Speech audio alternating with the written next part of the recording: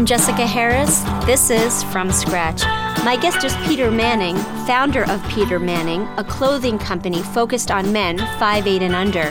Prior to launching the company in February 2012, Peter was a Tony Award-winning theater producer. Welcome. Great to be here. What percent of the population is under 5'8"? 25% of American men. So why hasn't a company like this existed prior? You know, you see a bunch of fashion designers actually who are 5'8" or under, like Giorgio Armani, Mickey Drexler, J. Crew. I don't know. I just don't know. I mean, it's an enormous demographic. It's incredibly difficult to get dressed and find clothes that work. I think maybe it's because this consumer just didn't pipe up and say, what about me? You know, they manage, they go to the tailor, and it's dispiriting and no fun, but, you know, no one's walking around naked. I also think people thought, how do you do it? There's a stigma. And people have tried. I was speaking to a customer the other day who said, oh, we're so glad you're doing this. It's my husband's he's so happy and all that. And she said, there used to be a store in Washington that closed. And I said, oh, really? I don't know. But what store was that? She said, oh, it was called the Short Men's Shop. And I was like, wonder why that closed. You know what I mean? I just don't think there's the way to do it. And I'm trying to do it in a new way. Your company doesn't mention the word short anywhere. Is that a conscious decision? Definitely. It is a stigma. It is a bummer in the world we live in. So why not sort of avoid it? I'm 5'8". I was having problems. I thought if I'm having, issues, then definitely guys shorter will. You know, one of the funny things is men who are shorter, sometimes I'll tell them that I'm doing this, and they go, oh, really? Yeah, that sounds interesting. I do okay. And they'll sort of walk away. And then they'll come back and say, hey, you going to do polo shirts? What is so painful about making your pants a little shorter? What does it mean to have a company geared towards the 5'8" and under crowd? Is it just simply making shorter pants? I don't think men want to shop. Mm-hmm. So they don't want to shop and then have to go for the second step of taking your clothes to the tailor. And also the proportion on things are wrong. So if you get pants shortened, they're still too wide at the ankle and they're too wide at the knee, and it makes you look shorter because your pants are too wide. So it's never quite right. I heard that you wore a Brooks Brothers boys blazer for several years. Yeah, it's all true. I mean, men have had to shop in the boys department. What is the tailor tax? I call the tailor tax the extra money one pays to fix your clothes. I've shortened T-shirts that are just too long, or polo shirts that are too long, or I've had to take sleeves in because they're just too wide. I mean, it's really a pain. Mm-hmm. If you care, mm-hmm. it's a pain, and it's a lot of money. And if you don't care, you don't look good. I noticed you talk about your clothes being inspired by, New York City street life, like the subways, for example. What is it about the subway that inspired your design? Well, it was about color. The mosaics in the subway signs are these beautiful signs from when the subways were first made. Burnished reds and deep blues and kind of great sort of hunter green jewel tones. And, there's a stop at 86th Street and a stop at Bleecker Street I call Bleecker Blue, in my head, so it's that kind of influence. Now, you're still in the early days of the company. I mean, you launched in February 2012. Oh, yeah, we're early. So you're going through the process of defining and executing. And what has been harder for you than you thought, even not very far into the company? Hard is getting your product made and done. And, in factories that I'm a little pisher. I'm not a big gun yet. So you're not a priority, and how to make sure that you get the quality that you want, that's really a struggle. The name of the company is eponymous, is Peter Manning. How did you ultimately come to that? Was it obvious, or? I was talking to a branding firm that was helping me, and I came into a meeting and they said, your name is Peter Manning. People would pay us lots of money to come up with that name, and it's yours. In the early days, and still, I'll respond to a customer and they'll say, wow, it's you. And I'm like, sure, yeah, we all pick up the phone around here. There's no, we all are helping. It's all hands on deck. So I think having someone behind it who's felt their pain and who wants the same clothes too is really makes a difference. I'm Jessica Harris. You're listening to From Scratch. My guest is the clothing designer, Peter Manning. Peter is the founder of Peter Manning, an e-commerce clothing company for men 5'8" and under. You've had quite a career shift. Prior to starting Peter Manning, you worked in theater for over 15 years. Yeah. What drew you to theater initially? I did start in the theater. I wanted to be an actor. But I loved it. I mean, growing up, I always did it, and I loved it. And then it got hard, and I wanted to see what the other side was about, because I didn't want to just sit around and complain about how, there's no opportunities for actors, and they don't really want me, and all this stuff. I didn't like sitting around talking actor talk. And I got an internship at Manhattan Theater Club, and I worked there for 2.5 years and ended up saying, producing. There's plays, and there's this whole other side of it that I hadn't thought about. You won a Tony Award in 1998 for Sideman, which was a show that you took to Broadway. A sideman is somebody who plays like in a jazz band, right? How would you just define what a sideman is? A sideman is a guy who plays in a jazz band. He's a guy who plays for hire, so he can play in a big band, or he can play at a wedding. He can play, he can play in an orchestra pit. He's a journeyman musician. Yeah. And it was a play that I loved that I'd done at New York Stage and Film. When I left New York Stage and Film, I told the writer, Warren Leight, I promised him that I would do the play in New York. I had no idea how I was going to do that. And every producer in New York had seen Sideman and turned it down. I knew that it would be a success. I just knew it in my bones. How much of your memory does that project consume in your era of theater? It was an incredible experience for so many of us. And part of it, just as we were moving from downtown to Broadway, our daughter was born. So it's sort of tied up in that as well. But Frank Wood, who played the father, was this journeyman actor who'd sort of been like a sideman, but an actor, because actors are like sidemen too. And he went on to win the Tony Award. Edie Falco played the mother before. I remember Edie Falco telling me at some rehearsal one day going, "Oh yeah, I got the show. It's The Sopranos." I remember vividly thinking to myself, wow, God, Edie sure doesn't seem like the sort of taffeta dress singing type. Because I thought it was, I had no idea. I mean, so we were all kind of young and doing this thing we just believed in with all our heart. And it kind of, you have this experience where you sort of put it together with tape and love and, hope for the best. And everyone's working for nothing in conditions that are like, almost tawdry, and you sort of do it and get it on, and it works. And I knew, and then moved to Broadway and then wins the Tony Award. I thought, that's not going to happen again. So, you know what? Let me just put that Tony Award on my shelf and gaze at that and go home and take care of my kid, was sort of how it went. Why did you make a shift from theater?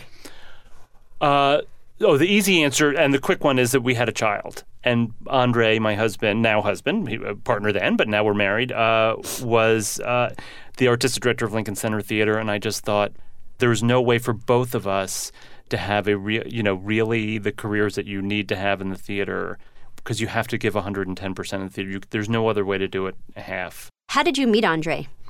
I interviewed to be his assistant, and we had an incredible interview where we both were like, wow, something was happening here, but it was work, so nothing did. And I didn't get the job because his assistant didn't end up leaving, but he left a message on the machine saying, well, there is no job, but let's get together for dinner sometime. And I thought, oh, wow, he must have felt it too. And then you worked at Lincoln Center after. I did, and that was a little tough. It was sort of exciting at first because no one knew about our relationship, and then it got annoying and hard after a while. That office romance stuff. You're not the first. Yeah, exactly. You and Andre have been partners, and now he's your husband since when? Since 1991. And you two have had kind of a personal entrepreneurial moment in having your daughter. Can you explain that? We wanted a child, and so we sort of stumbled on an agency that was on 46th Street, and we did. But we also, when I look back, I think, wow, we kind of were out there on it. I think we're the first male couple in New York to adopt jointly. And we take it for granted now because you have a lot of single-sex couples adopting, but you were the first. Yeah, there are no. Katie has very few peers, and we're in New York. We were always kind of the only two dads around for a long time. Now there's lots of them, which is great. But she's a real trailblazer too. So she's got to sort of blaze that trail too and explain all the time as well. After you left the theater world, before starting the company, you went back to college because you hadn't finished college. You only had a semester left, but you actually went to 4 years at Columbia and focused on architecture. Right. So was the thought that you would go into a career in architecture? Well, I kind of knew that I wasn't going to go into a career in architecture, but I knew that I wanted to finish this degree that was unfinished, and I knew that I loved architecture, and I didn't quite know where it would go. When I got out, a friend who'd been incredibly successful in real estate said, I think you'd make a good developer. And I said, really? What's that? And he said, well, let's go find something and let's do a project together. It's in Nolita, which is on the Lower East Side. Yeah. On Elizabeth Street. Yeah, it's a building. It's a building that people can't believe is new. It's brick and wood windows and has the kind of detail and kind of heft that buildings used to have 100 years ago. So why from theater to architecture to clothing? How did you land here? I landed here because I did the development. It was the same. I was using the same exact skills in developing the building that I was using in the theater. And I thought to myself, oh, I could do that clothing company that I've wanted to do literally since I was 10 years old. You know, there's a story. My mother, I was 10. We were driving in the car in Larchmont, New York, where I grew up. And I said, Mom, I want bell-bottoms. And she said, oh, sweetie, I can't buy you bell-bottoms because by the time I shorten them, they won't be bell-bottoms anymore. And I remembered it vividly as, yesterday. And I thought, that's really not fair. It's like the proverbial bell-bottoms is my rosebud. You know what I mean? So that's what I've been searching for. Your earliest memories associated with knowing that you were gay also tie into a sartorial moment, a connection to clothes when you were a child. Right. I have this vivid memory of my going up the third floor stairs with my older sister, who's, I guess, 9 years older than me, and saying to her, you know what I love? I love waking up in the morning because I can't wait to get dressed. And I had this mustard pair of, sort of pants that I loved. I remember my sister having a face on that was like, that's weird. Other 5-year-olds are not saying that. And that doesn't mean you're gay. But I mean, it was, so I kind of always knew. Mm-hmm. So, I hit it and lots of people did and came out when I was 21. And everyone I knew was like, oh, really? You had this love of style and clothes, from the age of 5. How about your parents? My mother was really, she dressed beautifully. She knew that she taught at a girls' school and she knew girls were watching, so she would pride herself on not wearing the same thing twice for, weeks and weeks on time.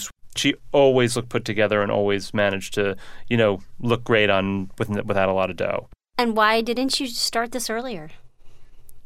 I don't know. I just, it didn't occur to me that I could. I mean, at the time, our building did very well, but the real estate market at the time had just dried up. And so I was sort of trying to figure out what was next. And I thought, you know what, I'm going to try and start this. And it's like that thing, and that can happen. I sat next to someone at a dinner party who had a very successful career with retail. And I told her that I've always had this idea. And she said, that's a great idea. Call these people. They're starting a kind of consulting firm for new brands. And you should really do that. That's a great idea. And so off I went. When you initially launched Peter Manning, where did the capital come from? I was able to get a loan, $200,000. It was the first time the bank ever gave a loan to a startup. What bank? M&T Bank, because they believed in it. And so that's how I got started, because I was really at the moment where I was like, I can't, maybe I'm not going to pull it off. Maybe I'm not going to get there. And they approved the loan and I was like, we're off. We can do this. But then it's like, well, now you have to go raise more money. But now we have a proven concept and sort of real growth. And people can go, oh, wow, you really are onto something. And when you're an entrepreneur, which I guess I am, I'm like the reluctant entrepreneur,